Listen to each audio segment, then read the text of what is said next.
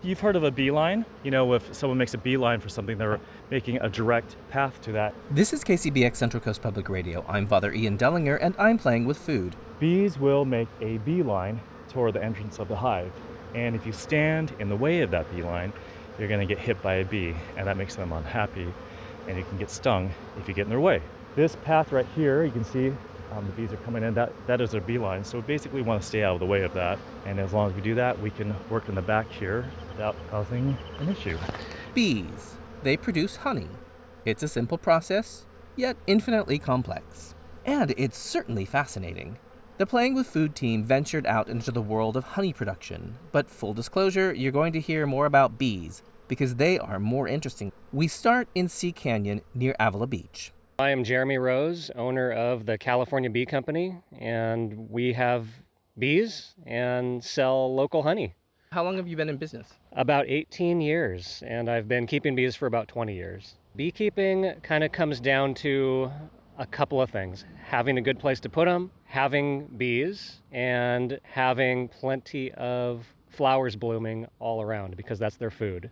So there are a lot of skills that you kind of need as a beekeeper to keep them healthy, but basically you need a good place to put them with plenty of flowers. Today we are here at Sea Canyon Fruit Ranch in San Luis Obispo, kind of near Avila Beach. And here, this is a unique climate. We have quite a variety of different things. Right now the bees just finished up bringing in some honey from a California native shrub called the toyon bush. Before that, the bees were working on some wild black sage that grows in kind of all the hills throughout Central and Southern California. We also are standing in an apple and pear orchard, which gives the honey an amazing appley, peachy, fruity flavor. How do you know what flowers they are feeding off of? The bees are generalists, and they will go to a variety of different species, even overlapping at the same time. There are certain individual foraging bees that will hone in on a certain flower, such as the wild sage. One of the ways that the beekeeper can figure out what they're going to is, number one, just walk around and see what the bees are on. Kind of one of my favorite ways, especially for the wild black sage, is to look at the bees when they're coming into the hive. And as they're flying in, they will have kind of a little whitish, bluish pollen streak across their face because the sage flower is set up to put pollen right on their face like that. So that's kind of an interesting way for the sage, but there's a lot of ways. The honey tastes different, it looks different.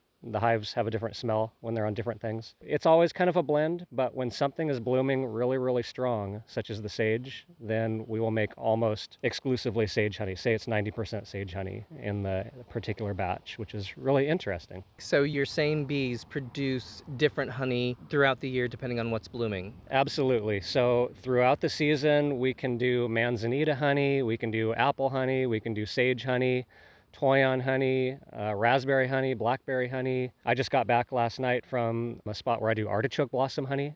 It can be all from the same hives. It's all a matter of taking the old honey out and then letting the bees fill up with the new batch. Where did your bees come from? When I was starting, I started with a swarm of bees that I caught here in San Luis Obispo, and I started with a full colony that my beekeeping professor at Cal Poly helped me go get out of somebody's backyard. And when I started this business, it was me and a friend. So me and another Cal Poly student started the business together. We kept those two hives just in his backyard. And come springtime, we were able to start splitting the hives. We bought a few other hives here and there, but mainly just starting from a small number, we were able to get up to, I think, around 70 or 80 hives just during the first season. From there, it's just a matter of doing that every year, and one hive can become many just naturally. Say a hive starts with maybe 5,000 bees in it. One hive can build up to over 50,000 bees, and you can actually split them just by giving them a new queen bee, so you can split them into multiple. Do you find the queen bee among the newbies? The queen bee is hard to find. So the queen bee is a notorious complicated process. Each one of these hives, it's a stack of boxes. So each one of those stacks has one queen bee in there. So the only way to find it is to start pulling out frames and start looking for it. And that's really the only way to find it. You might get lucky, she might be on the first frame, or you might just have horrible luck and she is just crawling around on the floor and you don't find it until the very, very end. And how do you know she's the queen? So as a beekeeper, you get used to what the queen looks like. She has a particular body shape. She's a little bit bigger. Mainly, she is a little bit longer. And she just has a little different look to her. She might be a slightly different color from the other bees sometimes. So you look for all those things. Sometimes she will have what's called a retinue, where maybe 7 to 14 bees are all facing her. Maybe you'll just notice that pattern where there are a bunch of bees all facing the same direction, and sure enough, the queen's right in the middle right there, right where they're taking good care of her. We don't actually put her with the new hive so that she won't fight with the new queen. So the new queens, I have those, they're in little cages. I actually produce those. So I already have those ready to go. That's a whole nother process right there. And then separate out maybe say like 5 frames of bees, put those into a new box and take them to a new place, and then I can put the new queen in there. So are they mating with the queen? The queen bee is the mother of all the bees in the colony. So as she lays eggs, all of the worker bees are her daughters. She does lay some males. Say there's 50,000 female bees in the colony, there might be a couple thousand male bees in there. The males are called drones, and the males actually fly during the day, and they're just hanging out there in nature, hanging out in a little group of male bees that's called a drone congregation area because the male's called the drone. And they're just waiting for a new unmated queen from another colony, maybe from far away. They can fly a few miles, and they will mate with queens from other colonies. So that's one of the ways that we get genetic diversity among our bees. The majority of bees are female. I kind of That's had right. the impression when you had the queen bee and all the rest of the worker bees were male, but you're saying the worker bees are female. If these female bees are designed to serve the queen, like what's going on in the colony? Really is my question. What's going on in the colony? Like what's the family dynamic? It's kind of a weird family dynamic. So the family dynamic is, yes, the queen bee, she's the mother of all the worker bees, but the worker bees don't really serve her. They more rely on her to serve them. Okay, this is a good place to pause before it gets too complicated.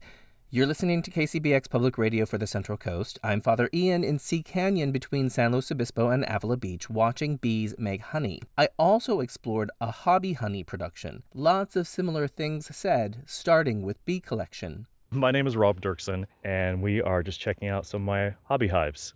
We are off of Bee Canyon Road. I was keeping bees when I lived in LA just as a hobby. The thing that got me interested was the colony collapse disorder and bees and how fascinating they are and the sort of magical creatures. Unfortunately, with all the nicotinamides and other poisons we use, it's hard on the bees. We believe that's what's contributing to the colony collapse disorder. So you've been doing this for a while. How long have you been doing bees? Oh, probably 10, 15 years. How did you learn to do this? YouTube.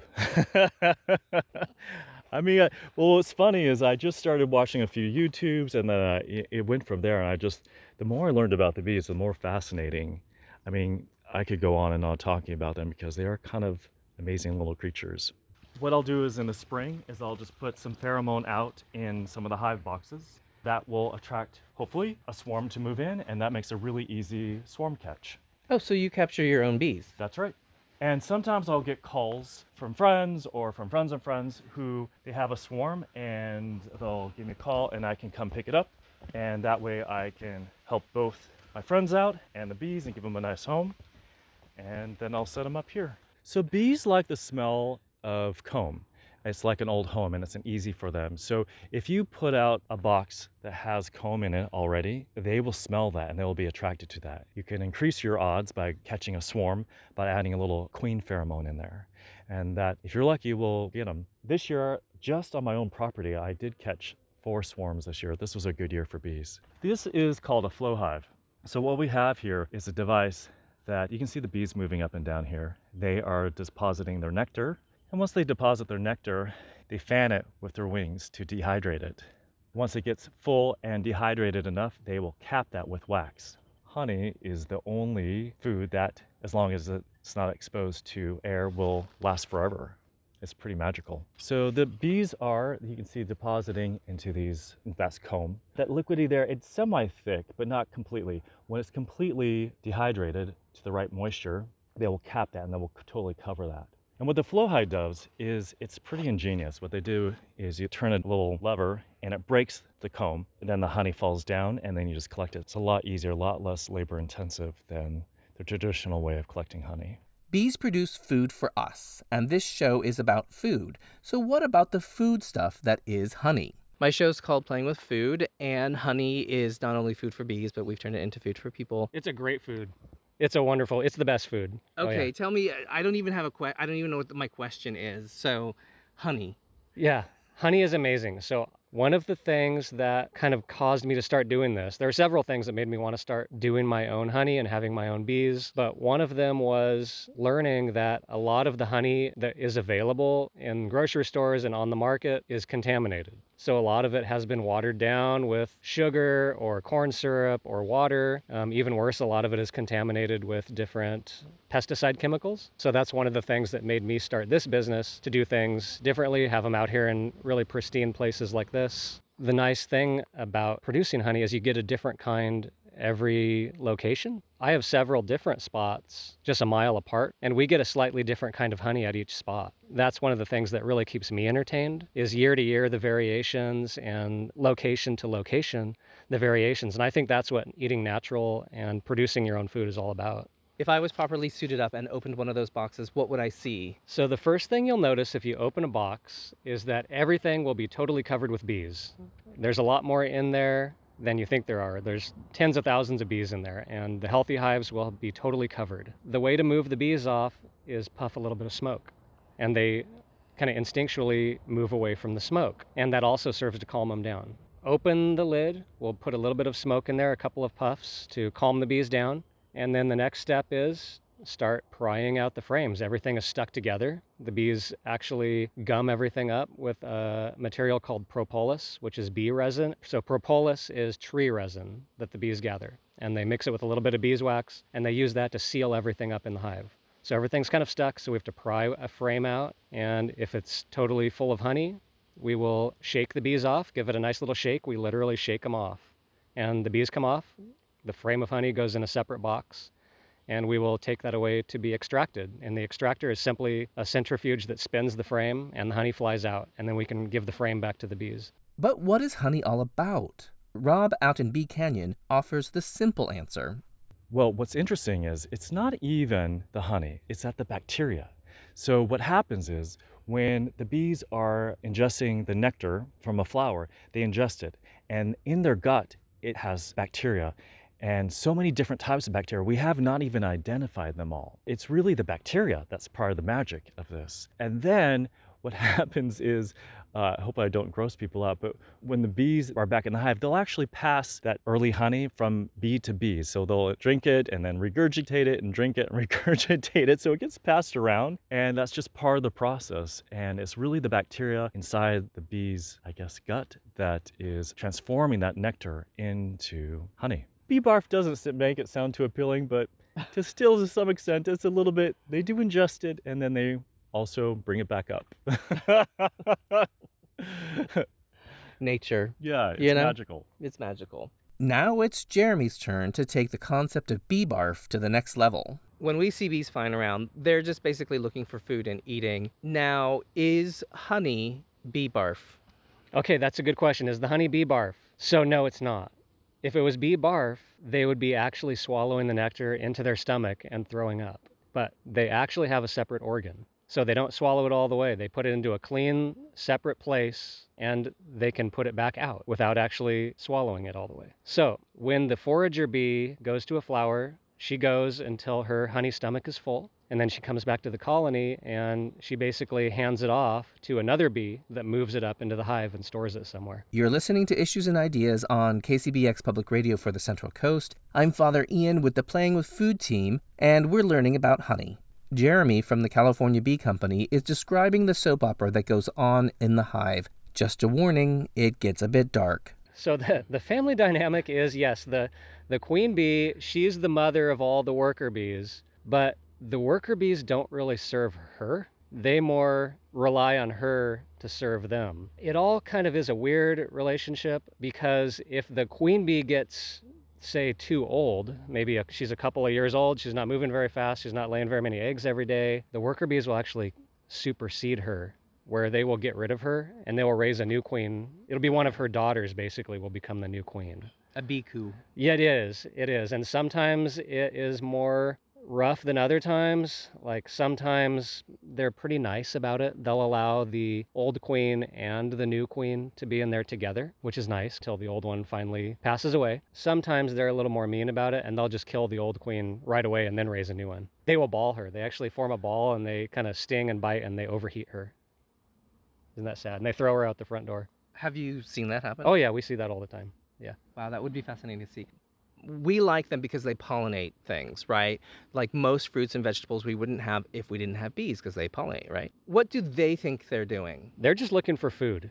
So when the bee pollinates a flower, she's looking for something to eat. Their only food is the nectar, which they turn into honey. So that's the sweet stuff, that's their carbohydrate, and the pollen from the flower. So when they move the pollen around, that does the function of pollination for the plant, but the bee is just there to gather some food. So the pollen supplies all of their protein needs and the minerals and vitamins and the lipids. Honey is their canning process. That's true. So the honey is the only food that never goes bad, for one thing. They do find honey sealed up inside the pyramids, and as long as it was sealed up that whole time, it's still good. And the bees are doing that to store up for lean times. So they work hard during the spring and summer when the flowers are blooming, and hopefully they store enough in the colony that they can open their pantry during lean, tough times and survive until the beginning of spring. We always try to leave typically around 35 to 40 pounds of honey with every hive, and that's always enough to make them have enough to survive. If you leave more than that, what we found is that there's too much space in the colony. These hives are stacked up as multiple boxes. So some of these are 3 and 4 boxes. For the winter time, that's too much space, and the bees can't keep that much space warm. They just have too much dead air space in there. So it actually works out well for them if we take out whatever honey is in the top 2 boxes and just reduce all that space down to just 2 bee boxes, or even 1 in some situations works well. And then they have just enough air space in there and just enough honey in there that they have everything they need to be healthy. They just huddle together to keep warm. They do. They actually form what's called a wintering cluster, and they keep it about 96 degrees in the middle. That's the temperature they like for their brood, which is the young. We've heard from Jeremy at the California Bee Company and Rob, who has hobby hives. Both of them shared the intrigue of the diversity of honey. Do you ever get honey that tastes horrible that you can't sell? You know, I never have had bad honey. I've tried a certain kind of forest honey that came into a friend's hive years and years ago, and it was black and it tasted like motor oil. So I've always been kind of worried about something like that happening. Oh man, what if they filled up with disgusting honey? But in my experience, I've always had the most delicious honey that comes in. Does this mean that there is an unlimited styles of honey because there are unlimited types of pollen? Absolutely. The pollen itself, we consider that to be more their protein, but it's the nectar itself that comes from the flowers. So since there are basically an unlimited number of different species of flowers and combinations thereof that can be blooming overlapping and at different locations, it is totally unlimited what we can get. Sometimes we'll have total surprises, but then some of them are fairly dependable, such as the sage. Even that causes trouble though in drought years. So that brings us to the next issue. We have had major problems for the last 3 years because of the ongoing drought. Nothing has been blooming. So it has been very difficult to produce any honey at all. And it tends to be kind of feast or famine. So this year we had a lot of rain.